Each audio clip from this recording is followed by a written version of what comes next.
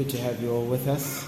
We return this morning to consider a theology of the poor. It's a biblical theology of how the Bible presents the poor in various contexts and passages. We started looking at 4 misnomers concerning the poor in Scripture. That was last week.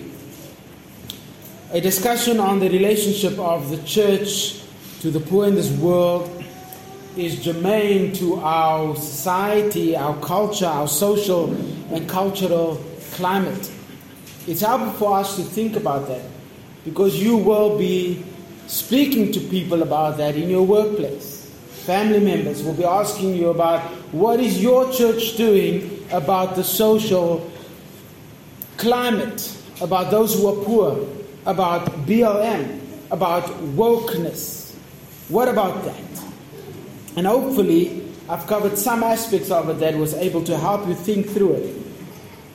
For instance, Mercy Ministries started off as a noble Christian cause, but now it's a cup away from social justice and social transformation ideology. It's not far from that.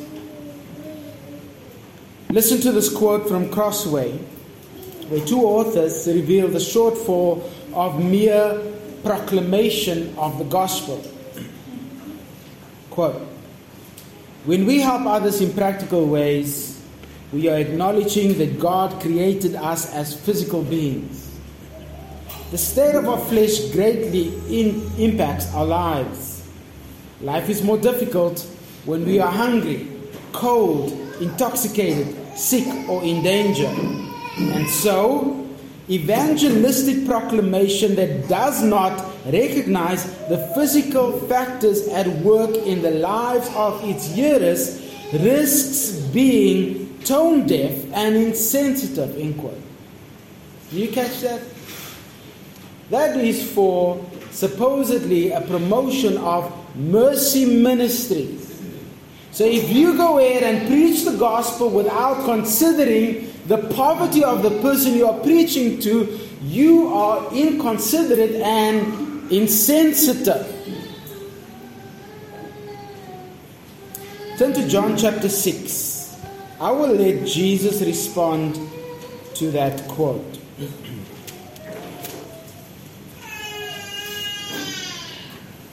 Oh, he doesn't sound happy. After feeding the 5,000, Jesus is now, you don't have to leave, it's okay. Jesus is now about to leave. I think they're on the border of the Sea of Galilee, and he's going over to the other side of the Sea of Galilee, which is known, if I remember my geography correct, the Sea of Tiberias.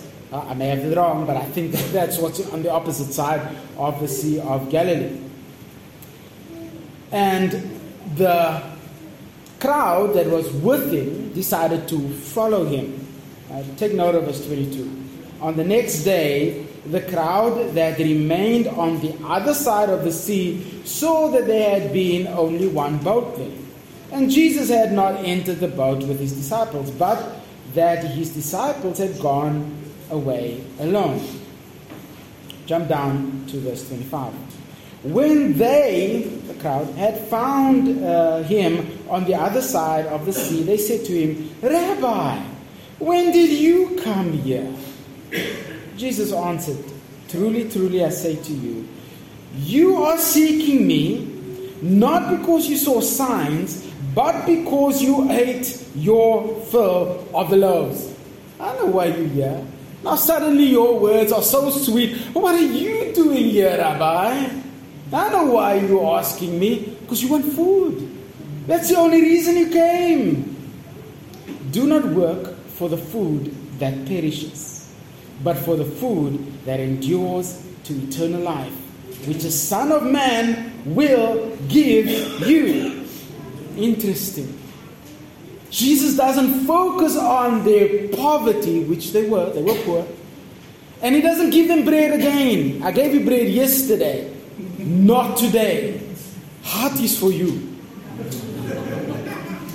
And so they are now really a bit taken by this, right? Where's the bread? Look at what they said. Then they said to him, this is their response to Jesus, what must we do to be doing the works of God? What are they still thinking? Bread. Let me show it to you. Jesus answered them, this is the work of God, that you believe in him whom he has sent. So they said to him, then what sign do you do? That we may see and believe. What work do you perform? Do you know where it's going? Look at verse 31. Our fathers ate the manna in the wilderness. You know what? Moses gave them in the wilderness. He gave them bread, manna. What are you going to do so that we may believe? Giving them food does not equal their salvation. Jesus doesn't give them food even though they are pleading theologically. Listen, if you want us to believe in you, give us a sign. Here's a sign. Give us some bread. That nice manna that they had in the Old Testament, give us some of that. Then Jesus said, 32. Jesus then said to them, truly, truly, I say to you, it was not Moses who gave you the bread from heaven, but my Father who gives you true bread from heaven. For the bread of God is he who comes down from heaven and gives life to the world. What is he doing? He's giving them the gospel. Every time they say, we want bread, you give me bread. He says, here's what you need. You need food, spiritual food. Because bread will not save their souls, but the bread of life can save their souls. They got upset with him. Look down in verse 36. After this, and there's a little bit of a discussion prior to this, but it's connected to this whole discussion of bread of life. Because Jesus says, I am the bread of life. You want to eat? Come partake of me. After this, verse 66. Many of his disciples turned back and no longer walked with him. It's too hard for them. Too hard for them. Jesus said to the 12, do you also want to go your way? Do you want to leave as well? Go. Jesus does not bow to disbelief.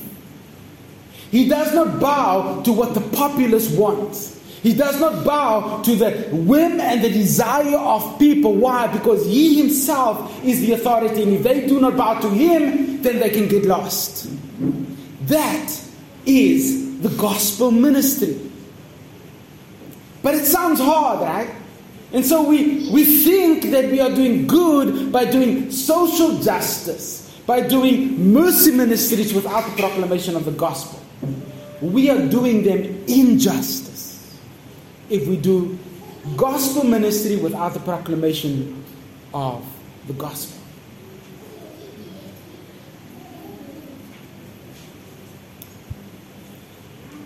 They walked away because it was too much for them. Was Jesus insensitive? Based on the quote from Crossway, well, sure he was. He didn't give them bread the second time. He gave them the gospel. In fact, the first time when he did give them the bread as well, he gave them the gospel. Because the fundamental need of humanity is not a piece of bread. The fundamental need, regardless of your race, regardless of your state in poverty, is the gospel. Jesus gives them the gospel despite their physical need. And I hope you get that. It is not insensitive to give somebody the word of truth instead of a piece of bread. So based on their calculation, Jesus must have been insensitive. Ronald Snyder, president of Evangelicals for Social Action and professor of theology at Eastern Baptist Theological Seminary, says this. Listen carefully to this. Quote, I want to argue that one of the central biblical doctrines is that God is on the side of the poor and the oppressed. Oh, really? Tragically, evangelical theology has largely ignored this doctrine, and thus our theology has been unbiblical. Indeed, even heretical. on this important point, end quote. Wow. So I'm a heretic then. Because he says that the fundamental theology of Scripture is this: God takes the side of the poor and the oppressed. And you will note that oppression and marginalization is never defined. Okay, let's say that. So God chooses sides. And to ignore the poor and the oppressed is heresy. I'm going to let Paul in Acts chapter 10 answer this. Acts chapter 10. Sorry, it's Peter. In verse 34. And Peter opened his mouth and said, "Truly, I understand that God shows no partiality, but in every nation anyone who fears him and does what is right is acceptable to him." That's the answer. Not the poor who accept it. Anyone who comes to him and continually does what is right is acceptable to him. Because if you start doing what is right, but you end, meaning you don't persist in doing what is right, there's something wrong with the heart. Liberation theology does not represent God, but it presents a God of their own making. Why am I speaking about liberation theology? I'm going to point out to you that there's a blurring of lines that has taken place in this last few years. John Frame points out this danger. Quote, now, I don't often quote John Frame because he's got some issues, but I do think he makes a point here, and I will point out where he goes wrong as well. Quote, "Like many philosophical and theological movements, liberation theology makes serious mistakes at the beginning of its thinking process, epistemology, that infect everything else it says." Nothing wrong there. The liberationists demand that commitment to Marxist revolution is the presupposition of the theological task. So it requires no theological permission. End quote. I think it's right that their starting point, even though I will move it slightly further than just epistemology, is wrong. Thus, the Word of God is silence on central tenets of liberation theology where it ought to speak its loudest. Now, had he stopped there, I would have said amen. But he doesn't. He adds this, quote, "Nevertheless, I think inconsistently that liberationists provide a lot of insight into biblical, social, and individual ethics. God does care, especially for the poor. And those who have contempt for the poor will bear special judgment." End quote. Wrong. He starts off well and then he ends off totally incorrect. So special judgment for those who don't care for the poor. Special judgment. You've got a special place in hell for you if you do not care for the poor. Strikingly, there's no biblical verses given for that. Because I believe there is no biblical verses for that. Again, what you find in a lot of theologies is that the poor is used without explanation. They don't define the poor. Because in a lot of minds today, poor is understood to mean exactly the same today as it did 2,000 years ago. Or should I say, 2,000 years ago, when the word poor is used, is exactly the same as how we use the poor today, which is not the case. George Ladd, another guy that I don't often quote and probably shouldn't, but I'm going to quote him. He's a Baptist minister and professor of New Testament exegesis and theology at Fuller Theological Seminary. He should know, right? Notice what he says. Quote, "Jesus redefines the meaning of love your neighbor. Wait. Jesus redefines the word there means changes. When you hear that word or read that word, red alert should go off in your mind. When you hear redefined, you stop and pause and take a pink highlighter, because when it's error in my books, it's pink. I don't like pink. So I highlighted pink. There's something wrong here. Jesus changes the word, love your neighbor. So even in the Old Testament, loving your neighbor was limited. It was limited to the nation of Israel. And he knows that. And so he says, well, no, Jesus actually changes it. Listen to what it changes to. Jesus changes or redefines the meaning of love your neighbor or love for your neighbor. It means love for any man in need and quality. So no longer is it limited to a certain group of people. Now it's everyone. So then Jesus changed the Old Testament. Interesting.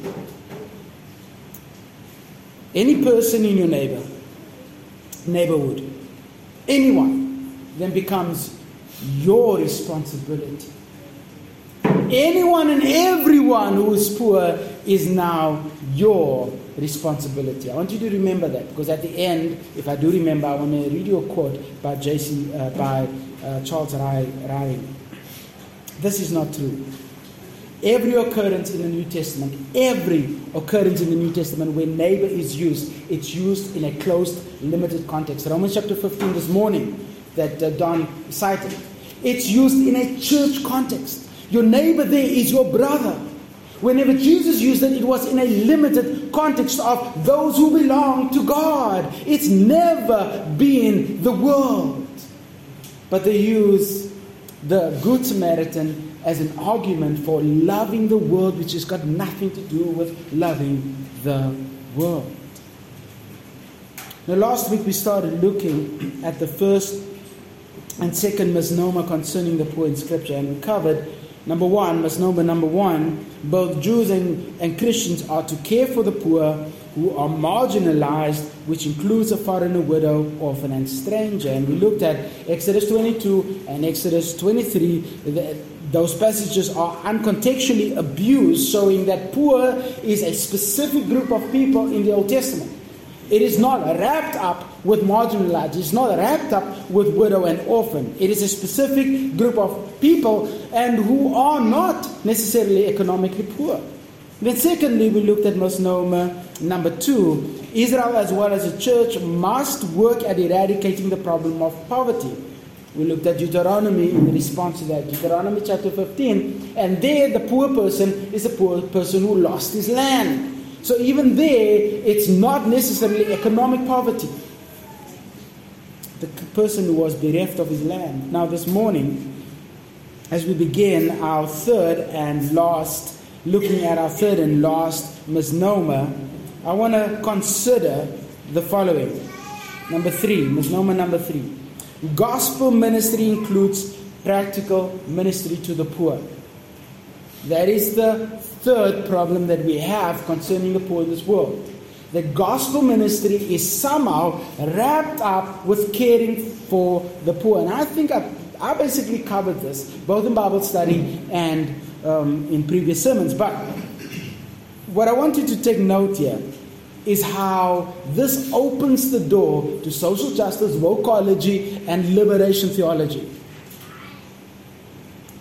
I want to begin to consider the primary responsibility of Christians to the poor as we look at gospel ministry to the poor. One of the largest problems is that we have today is the redefinition of the meaning of gospel.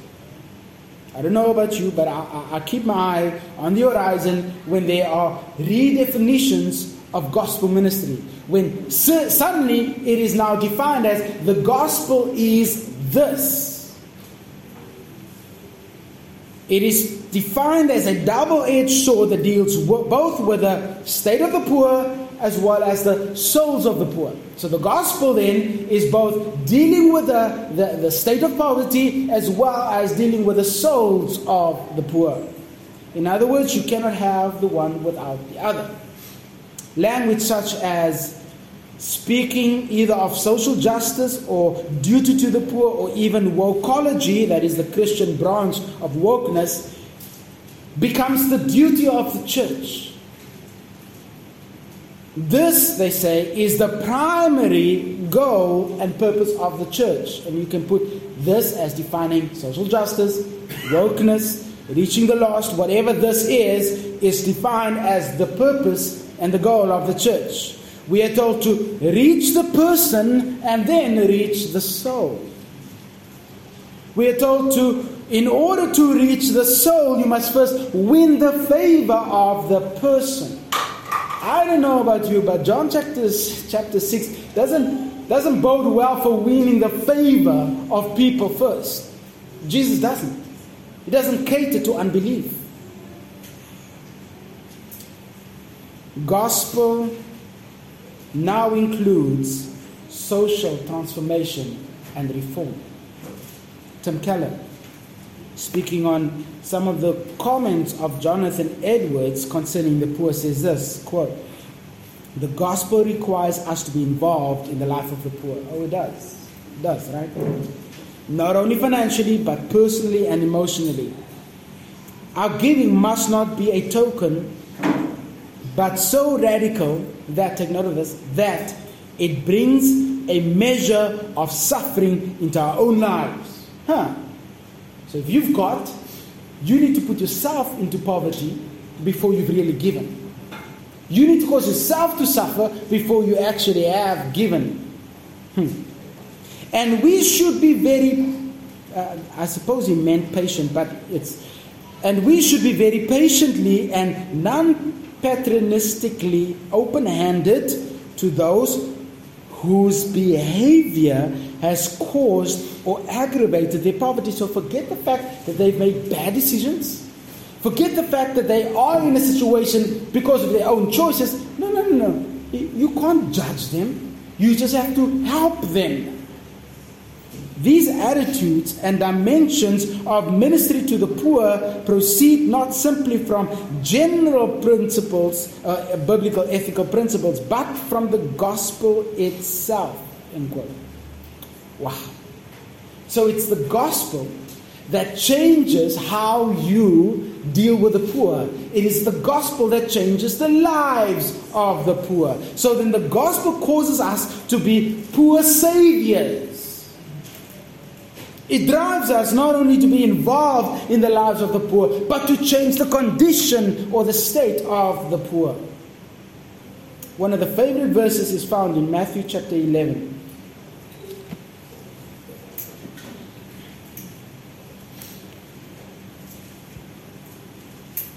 Matthew 11.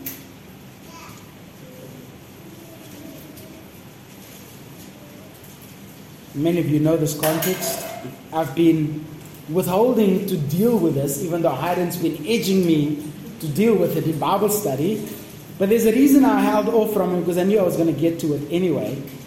So I just diverted the discussion to other topics. Very sneaky, I know. But listen to Jesus' response. I'm going to read from verse 1. When Jesus had finished instructing his 12 disciples, he went on from there to teach and preach in their cities. So I think it's the second phase of the work of the ministry of Jesus. Now we have a narrative to explain what kind of ministry he's going to engage in. Now when John heard in prison about the deeds of Christ, he sent word by his disciples and said to him, "Are you the one who is to come? Or shall we look for another?" And Jesus answered them, "Go and tell John what you hear and see. The blind receive their sight, and the lame walk. Lepers are cleansed, and the deaf hear. And the dead are raised up. And the poor have the good news preached to them. And blessed is the one who's not offended by me." Well, there you go. The poor and the gospel. Primary purpose of the gospel is to reach the poor. That's what they're saying.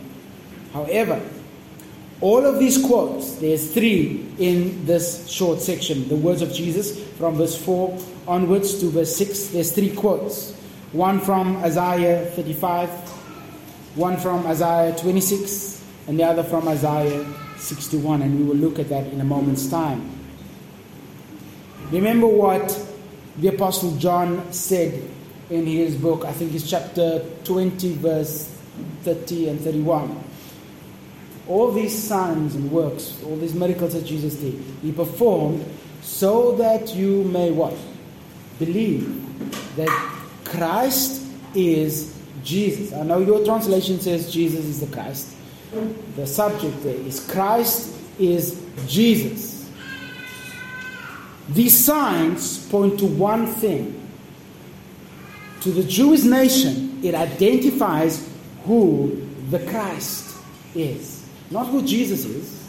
Even though it's true that Jesus is the Christ, it points out who the anointed one is. Matthew similarly records these signs and wonders that Jesus performed as proof of the expected one who is who? The Messiah, Christ. What is missing here? Jesus does not tell John's disciples, tell John that I turned the water into wine. Tell John that I fed 5,000 people. I gave the poor some food. He doesn't mention that. But he does say that the poor are being attended to by the preaching of the gospel. Jesus does not say that the poor have their socio-economic status changed. He does say, I am taking care of the poor by giving them the gospel. There's a couple of things that I want you to note in these couple of verses. Take note of these words: blind, lame, deaf, dead, and poor. If I were you, I would circle them because they're all connected. Who are the poor? Before I answer this passage, I want to give you just a quick survey of the poor in the New Testament. I gave you a bit of a survey of the Old Testament use of the poor. Take note. Firstly, when the word poor is used in contrast to the rich, it is always economic poverty. You can find it 35 times in the Bible. Proverbs 22 verse 7. The rich rules over the poor, which speaks of rich and economic poverty. Revelation 13:16, speaking about the pervasive nature of the Antichrist, in that there's no one that will escape from his influence. And it says this: the Antichrist, he causes all, both small and great, rich and poor, rich economic, poor economic, both slave and free, to be marked on the right hand and on the forehead. Nobody escapes his influence. Everybody gets the mark. We are heading there very quickly. So firstly, it can be used in contrast to the economic rich. Secondly, it can be used when it's used in collocation with the widows, that is close proximity to widows. It includes economic poverty, but not primarily economic poverty. What it actually means is a person who's dependent on others. So when it relates to widows, it is not the fact that she's economically poor, but the fact that she's dependent on others. For instance, in Mark 12, the poor widow. She does not make it by herself. She is dependent on someone else. Only used 4 times in the New Testament. Thirdly, there is the poor who are circumstantially poor. They are not economically poor permanently. They are poor because of a specific period in their life. For instance, Romans chapter 15 verse 26, the poor saints in Jerusalem. What took place in Jerusalem? There was a famine, which was a circumstance that caused them to be in a state of poverty temporarily. They still worked, they still possessed land, but they could not survive because of the famine. So landowners, even though they had money, were still considered poor. This is circumstantial poverty. D, the same word can be used of those who are humble. For instance, Luke chapter 6, verse 20. Blessed are the poor, for theirs is the kingdom of heaven. That is exactly the same word. In all these cases, it is the same word used for poor, but it's not all the same meaning. Why? Because context determines what? Meaning. Context determines what? Are you awake? Meaning. Matthew 5 determines that poor in that context, the Beatitudes, is the poor in heart, the humble, who are humble before God, not economic poverty. So what this word means then is all of that. Every context will tell you exactly what it means and how you should interpret. It does not necessarily mean the immediacy of material and economic poverty, but that is how people interpret. When they see poor, they think, oh, shame. That's the guy on the corner. Oh, shame. It's the guy living in the shack. It's got to be the same people. No. That's not the equation. Not the equation, the equative sense in which we should apply it. Too often there is a promptness to assume that poor always means economic poverty when it does not.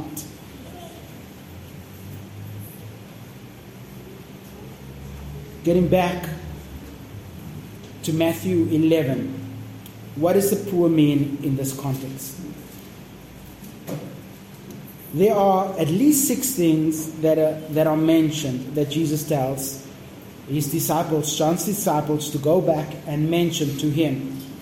It's this. Number 1, the blind receive sight. Number 2, the lame walk. Number 3, the lepers are cleansed. Number 4, the deaf hear. Number 5, the dead are raised. And number 6, the poor have the gospel. So what does Jesus mean? Why does he quote all these 3 passages together? And I want you to pay attention here, because this is the theological significance of Jesus' statement. I'm going to get to the poor. I'm building you up to that point. But hang on.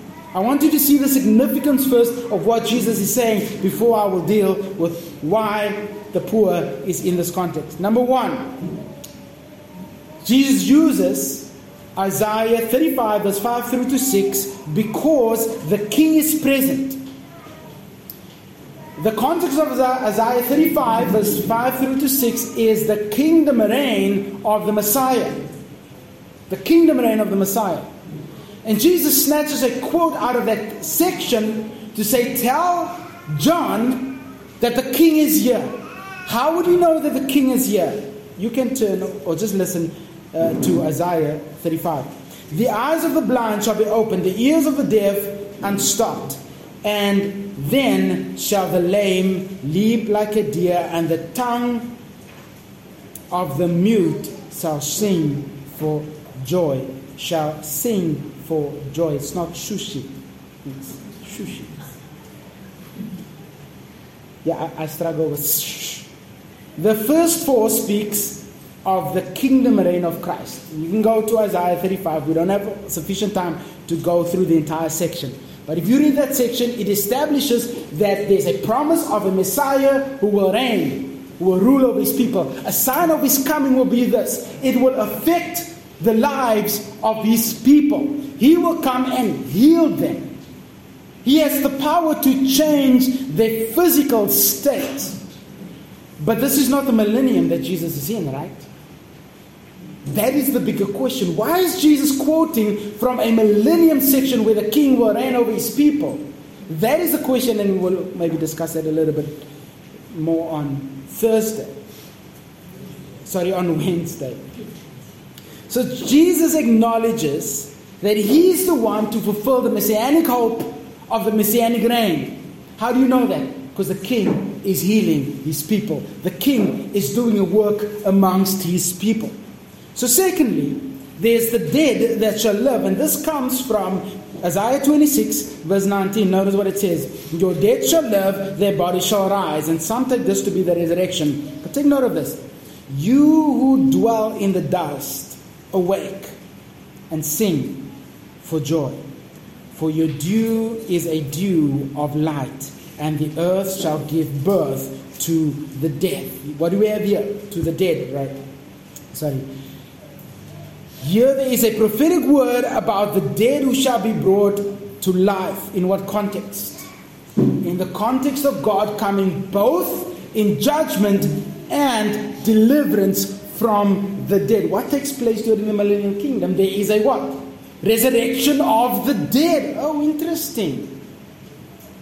Listen to Isaiah 26, verse 21. For behold, Yahweh is coming out from his place to punish the inhabitants of the earth for their iniquity, and the earth will disclose the blood shed on it, and will no more cover its slain. They're going to come back to life. What is God doing? What is he saying? God is promising that judgment will come on those who has killed God's people. So how do you know that the Messiah, the Anointed One, is present? When the King is present, the dead shall rise from the graves. So two witnesses. There will be healing, and there will be people who are raised from the dead. Again, I don't have the time to go through all of it because I do want to get to the end of the sermon. When he comes, the saints will be raised from the dead. Jesus is saying, yes, I am he. Because the Old Testament prophesies that there will be one who will heal. And then there will be one who has power over death. Not two different people, the same person. Thirdly, we have Isaiah 61, verse 1. The preaching of the poor means the Anointed One. The preaching to the poor means the Anointed One has come. And I want you to turn there because this is the substance of our case. Isaiah 61.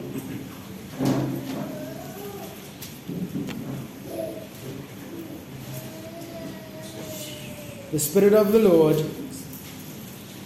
Adonai Elohim, the Spirit of the Lord God is upon me, because Yahweh has anointed me to bring good news to the poor.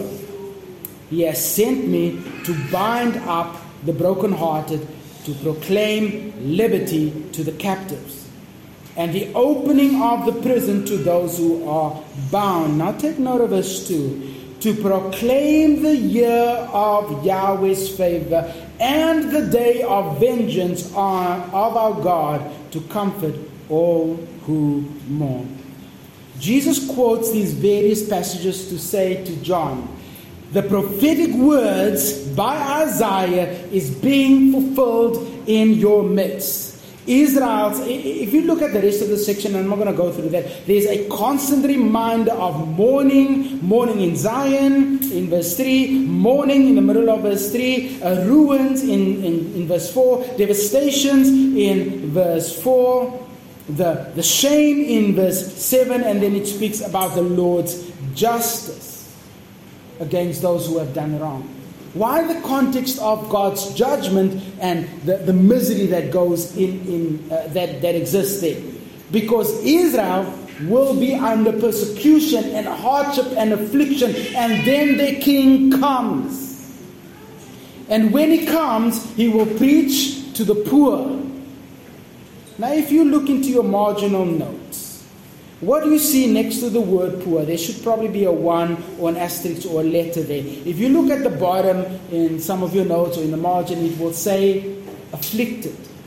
Because in the context here, the poor are those who are afflicted. The poor are those who mourn. The poor are those who have suffered devastation. The poor are those who have gone through suffering.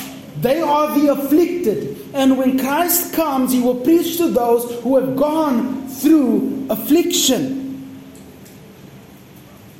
He's the one who will bind up their wounds. Jesus says, tell John that both vengeance and salvation is near. It is near. But what I want you to see is that poor is not isolated. It's not the most important group in this context. Jesus is not particularly thinking of those who are economically poor, but those who are afflicted and are considered poor because of their affliction. I want you to take note of those groups again. I'm going to mention it. The blind, the lame, the lepers, the deaf, and the dead.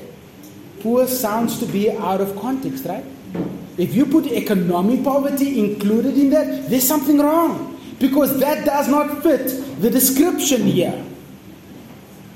All refer to some sort of bodily ailment or something that refers to the body.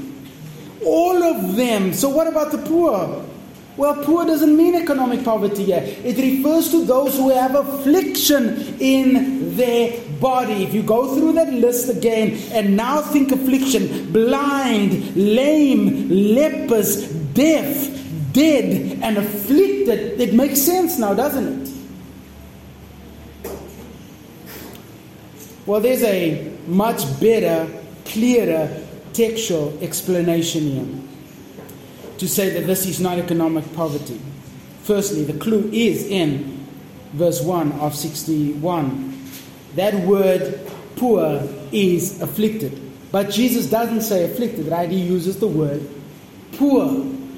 So why does Jesus use the word poor? Well, Jesus is not quoting the Old Testament Hebrew. He's quoting the Old Testament what? What do you think?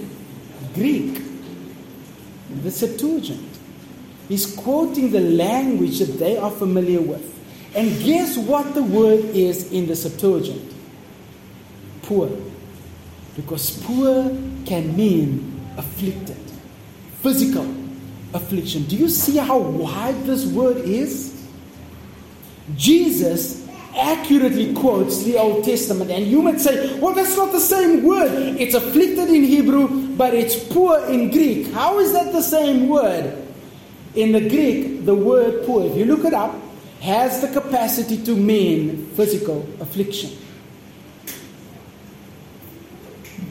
There are those who take Isaiah 61:1 and Matthew 11 to mean humble. And you can get away with it. It makes absolute sense if it is humble. But all five prior to poor are physical ailments, things that involves the body. Even death involves your body. So in the context here, Jesus speaks about something that relates to the body. Again, I'm going to mention it to you. And here's what I want you to think of. What does this speak about? Blindness. Lame. Actually made up words. I had blindology, lameology, lepidology, deafology, deadology, and poorology. Yeah, and so I remember that, but it's not my notes. Now you know. So if you think of blindness, lame, lepers, deaf, dead, and afflicted, why do they exist? Why do they exist? Because of sin. Yes, amen. Because of the fall. Because of the first Adam. Jesus is telling John, I have power over the effects of the fall. I want you to get that. Jesus quotes all those verses that relates to his kingdom dominion reign, because the king is the only one who has power over death and over the ailments of this life. Whether it's a broken toe, a broken arm, a runny nose, whatever the ailment is, Christ has power over it. So he says to John, listen, son, listen very carefully. I am the one who has the power over the effects of the fall, because I am the true Adam. I am the one who has the capacity to eradicate death. I am the one who has the capacity to cause people who are lame to walk again. I am the only one that can do that, because I am the anointed one. A new Adam, a second Adam, and a true king has come. That is the message that Jesus is giving to John. This is not about the poor or the economic poor as we think about today. I mean, that just brings such goosebumps, spiritual goosebumps, when I think of the weightiness of the theology that Jesus does in 3 lines. This means that there's tremendous theological import and inference here that Jesus is making, and we destroy it when we say that this is economic poverty. We lose the emphasis. Affliction, sickness, blindness, death. I have power over all of it because I am the Anointed One. Jesus is not making a practical point about caring for the poor, but a theological point that the ultimate one, who is the fulfillment of the prophetic voice of the Old Testament, has come. And yes, there is some challenges because Jesus quotes from the millennium discussion. And I don't really have an answer why he does it, because you could have quoted from other passages. When we focus on the poor as economic poor, we miss the beauty and the supremacy of Jesus Christ in this passage. Jesus opens up the significance of his presence on earth to say, yeah, I am the second Adam, the last Adam. I am the one who has power over life. Here's the danger of social justice, mercy ministries, and anything that focuses purely on the poor. It detracts from the glory of Christ. Why do I say that? Because Christ, in his millennium reign, will have power to eradicate poverty. He will. In fact, he had the power when he came in his first appearance to eradicate poverty. Did he do it? He did not do it. Why? Because that is not why Christ comes. He comes to eradicate your soul's poor state. That is why Christ came. We need to see here, as in every context where poor is mentioned, that there is a meaning within its use. Let's not take just a general meaning of poverty and apply it to the passage, because that destroys the passage. Practically speaking, listen to what Jesus is saying to John. He does not say that I came to change the socio-economic status. He does not say every student loan is paid off. He does not say I came to eradicate poverty. He does not say come to me and I will take care of your loan. Does not say that. How lovely it would be if Jesus was a social liberator, but he's not. He does say that the afflicted, they have the gospel. They have the gospel. Friend, Jesus is not here to heal your economic problems. That's not why he came to earth. But he is here to heal your soul's problem. Misnomer number 4. Lack of ministry to the poor relates to our reward and loss of salvation. Matthew 25. Very interesting section. I'm going to read it and then I'll make some comments on it because I don't want to go over time. Matthew 25, verse 31.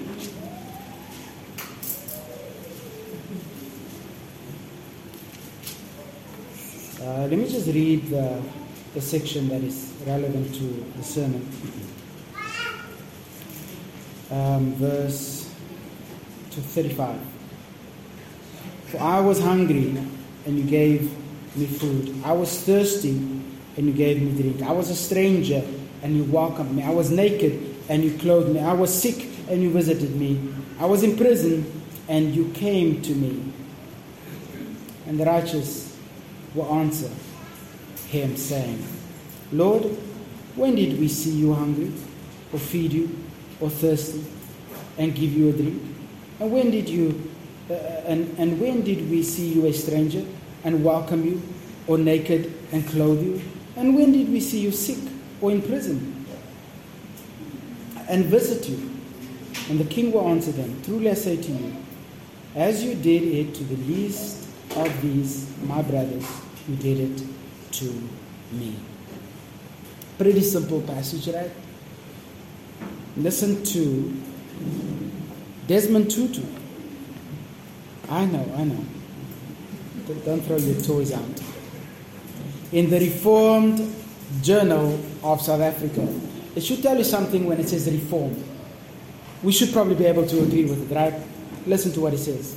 Quote, in this story relating to Matthew 25, Jesus declared it would be better whether we feed or did not feed the hungry, whether we clothed or did not clothe the naked, whether we visited the imprisoned or did not, which would say what our final destination was going to be. You catch that? End quote. So, if you don't do these things, feed the hungry, clothe the naked, visit the imprisoned, those who are imprisoned, your soul salvation is in danger. This, we would say, is a wooden interpretation of the passage. But this is common. I went from the extreme to the fact that most evangelicals would say exactly the same thing. In fact, they say, quote, it is our duty to feed the hungry, to clothe the naked, and to visit those who are in prison, end quote. Hang on. It's just anybody in prison? So I can just walk up to prison and say, I'm going to visit the first person on the list. Just let me visit him. If we don't, our salvation is actually in question. That's what they say. Listen to this. Liberal theologian Kelly Douglas says, I think it's a she. I'm going to say she. I think it's a she. Says the exact same thing as our friend Desmond Tutu. But I want you to see that the lines of separation between evangelical thinking and liberal thinking are slowly fading away on this issue. What Anglican churches say and what liberal churches say and what evangelicals say are not exactly the same. The first, most of us will disagree with, but the latter, take note of this. A lot of the evangelical church would say, yeah, sure, I could jump on that bandwagon. This may shock some of you, so hold on to your seatbelts. Quote, inasmuch as the cross reflects the crucifying realities of a white supremacy culture, the blackness of Christ is more than about a white-black color line. It is about the color of white supremacy. In regard to Christ's blackness, in this regard, Christ's blackness indicates his deep and personal identification with people of color as they suffer heartache and death exacted on them by the insidiousness of white supremacy culture. I'm going to pause here for a moment. So the problem is not the fact that they are poor. The problem is that they are poor because of white people. So it's not Adam's fault. All of you white folk? Just saying. And so he or she goes on. And so, quote, we might paraphrase the gospel question today in this way. Take note of this. Lord, where did we see you dying on a cross? And Jesus would answer, on a Florida sidewalk with Trayvon Martin, at the U.S.-Mexican border with an immigrant who was refused asylum, or in a detention center with a brown child separated from his or her parents, or at a juvenile court with a black child trapped in the poverty of the prison pipeline. As you did it to one of the least of these, you did it to me. End quote. From the book, The Black Christ. Yeah. Well, evangelicals may disagree with a lot of the first part of it because of the influx of workology, transformation theology, social justice. The last part they actually agree with. This is where you can see the gospel demonstrated. This is where you can see Jesus Christ crucified in the ghettos, with the poor, in the shacks, on the street corner. Why do evangelicals agree with us? because there is no longer any lines of separation on social matters. We are all saying the same thing. We are all walking in the same direction. But what you have here in Matthew 25 is a complete misrepresentation and an uncontextual use of the passage. Most guys today take the broad sense that this means we are to care for those who are suffering in prison and naked. According to these theological convictions, we, the church, if we do not pull up our socks, our reward in heaven is in danger and our soul salvation is in question. Look at verse 41 of 25. And he will say to those on the left, "Depart from me, you cursed, into the eternal flames or eternal fire prepared for the devil and his angels." That's the judgment on those who do not care for Christ. So, is this a Christian who has not cared for others and as a result of that ends up losing his soul? Firstly, I think the context is pretty clear in verse 40. There's a limitation placed on who's in view. The king will say to them, "Truly I say to you, as you did it to the least of these," don't forget this, "my brothers." Who are they? Clearly disciples, right? It cannot be the world. Just based on that verse, this is not the poor, the naked, the suffering in the world. Not at all, not in the least. It deals with, let me put it this way, Jesus is talking to saints about saints who are suffering. You care for them. If you don't care for them, then you're probably not part of the sheep. Then you are part of the goats who are acting like sheep but are not sheep. The goats who have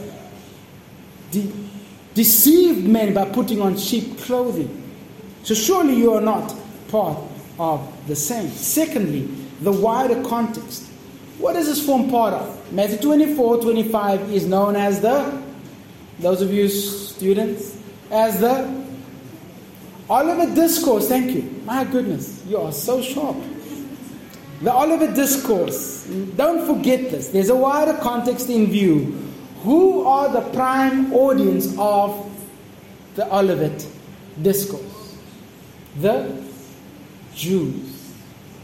Matthew 25 speaks about the Great Tribulation period, where Jews will go through the Great Tribulation period. They will suffer. Look at verse 24, chapter 24, verse 25. I'm going to back up because I think it's helpful to put it in context. Verse 20. Pray that your fight may not be in winter. Your flight may not be in winter or on the Sabbath. For then there will be a great tribulation. That's the context. Such as had not been from the beginning of the world until now, and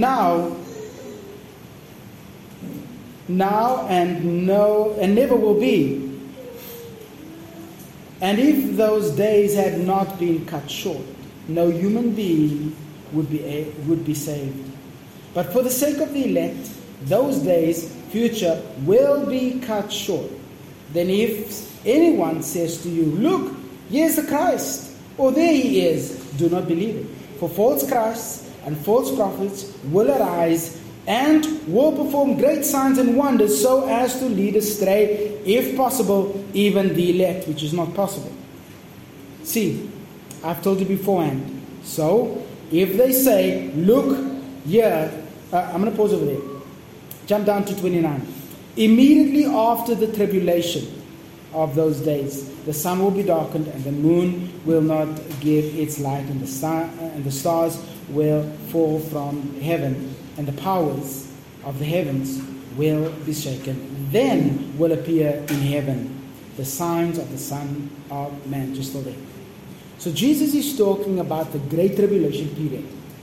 The saints, the church, do not go through the Great Tribulation period unless your theology says that it does, but they don't. So you don't have to take my word for it. This focuses on the Jews. So the period that is in view here, both Matthew 24 and 25, is the period that focuses on the Jews. Which means then when Jesus says, these my brethren, who's he talking about? The Jews. Why would they be suffering? Why would they be in prison? Because of the Great Tribulation period. Their faith in Christ puts them on the outside of society. Remember, this great man of sin, the man of lawlessness, the Antichrist will come. What will he do? He will persecute those who follow Christ. They will be imprisoned. They will become poor. They will not be able to eat because they refuse to take the sign of the mark of the beast. Wow. That changes a couple of things, right? So when Jesus says, as you have done to the least of this, he's talking about the Jews who will go through the Great Tribulation period, and he says to them, when you are in that context as a sufferer, a co-sufferer to those saints who are in jail, go visit them. When you are suffering with them and they do not have bread, share your last loaf with them. As you are going through persecution and being killed for my name, what do? You care for them. What is Jesus saying? You do not retract from those who are mine. You do not stop loving those who are suffering for my sake. That is the context. I think it's pretty clear. The context of 25 refers back to Matthew 24, especially verse 9.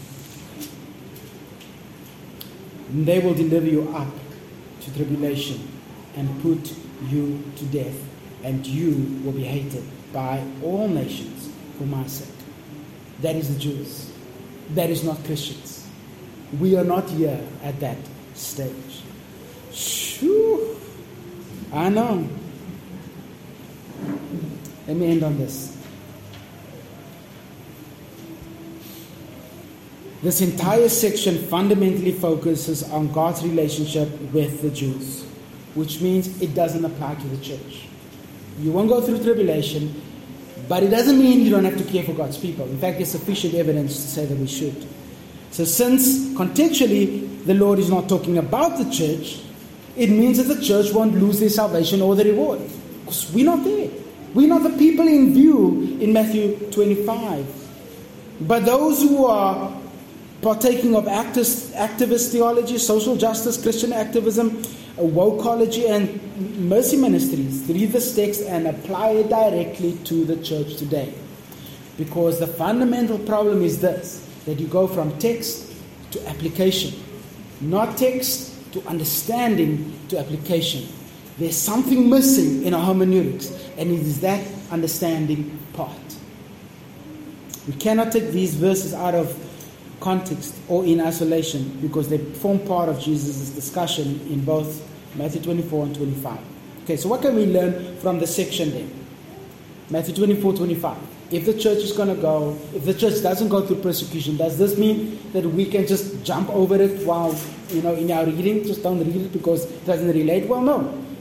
This is what you can take away from it. Despite hardship, affliction, and persecution, the church should still care for one another.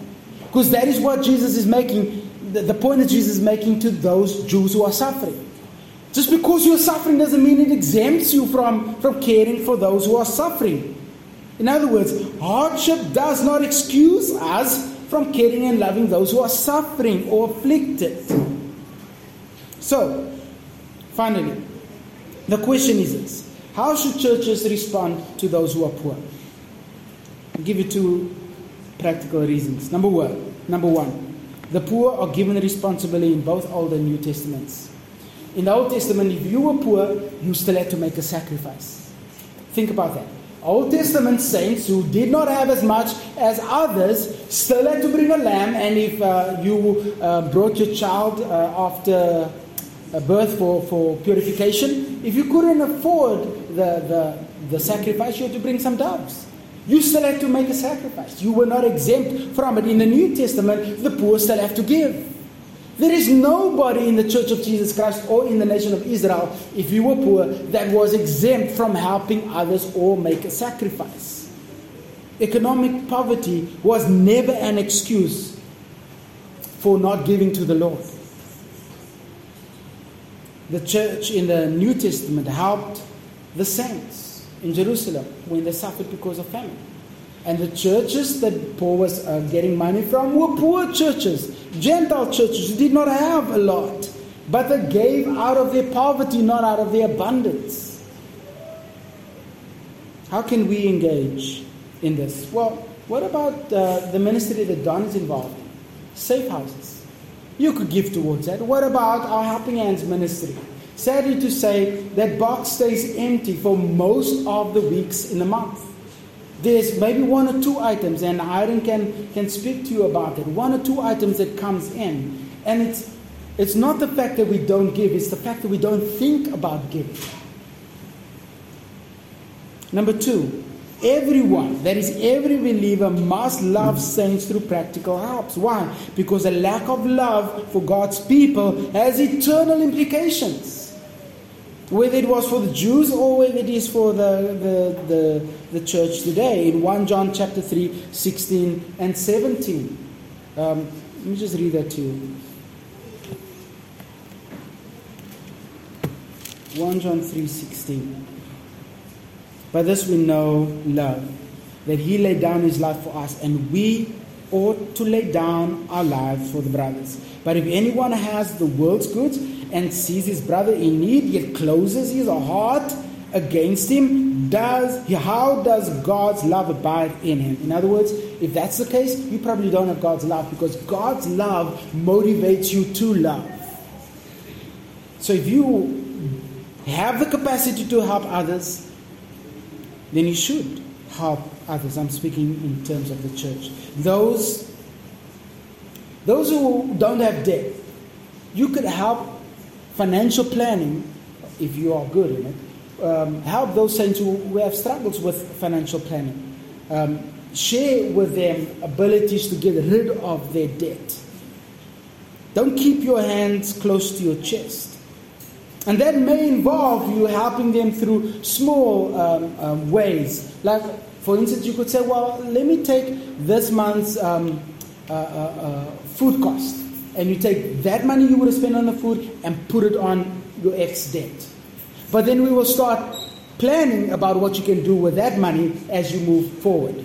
There are various ways in which church can start helping those saints. What about those who are losing their jobs because of these ridiculous mandates? How should the church get involved with those saints? Not only support them, but help them. And you may not be able to give financially to them, but when you're doing your monthly shopping, keep them in mind. Then buy an extra box of porridge or whatever you have and put it in the box. But we don't think in terms of helping saints, and that's why there are so many poor people in the church. James in chapter 2:15 says that faith without the direct demonstration for God's people is dead faith. A sign of Christian devotion is not love for the poor in the world, but it is love for God's people. What did Jesus say? They will know that you are my disciples if you love what? The world? No, if you love one another. That is a true sign of a Christian, not love for the poor in this world. Let's close in a word of prayer. Father, we thank you for sending your Son to be the sacrifice for our sins. Paul says in the second book of Corinthians that he became poor. He was rich, became poor for us, that we may become the righteousness of God through him. We became rich spiritually because of his sacrifice. Father, help us to never forget the tremendous sacrifice that your Son has made for us. Help us to love your people as you have loved us, to care for one another as they suffer for your name's sake. We give thanks for your patience. Help us, Lord, with clear thinking on this issue of poverty and the church, that we may glorify you in how we love those who are suffering, not only in the church, but also in the world. So we give thanks to you in Christ's name. Amen.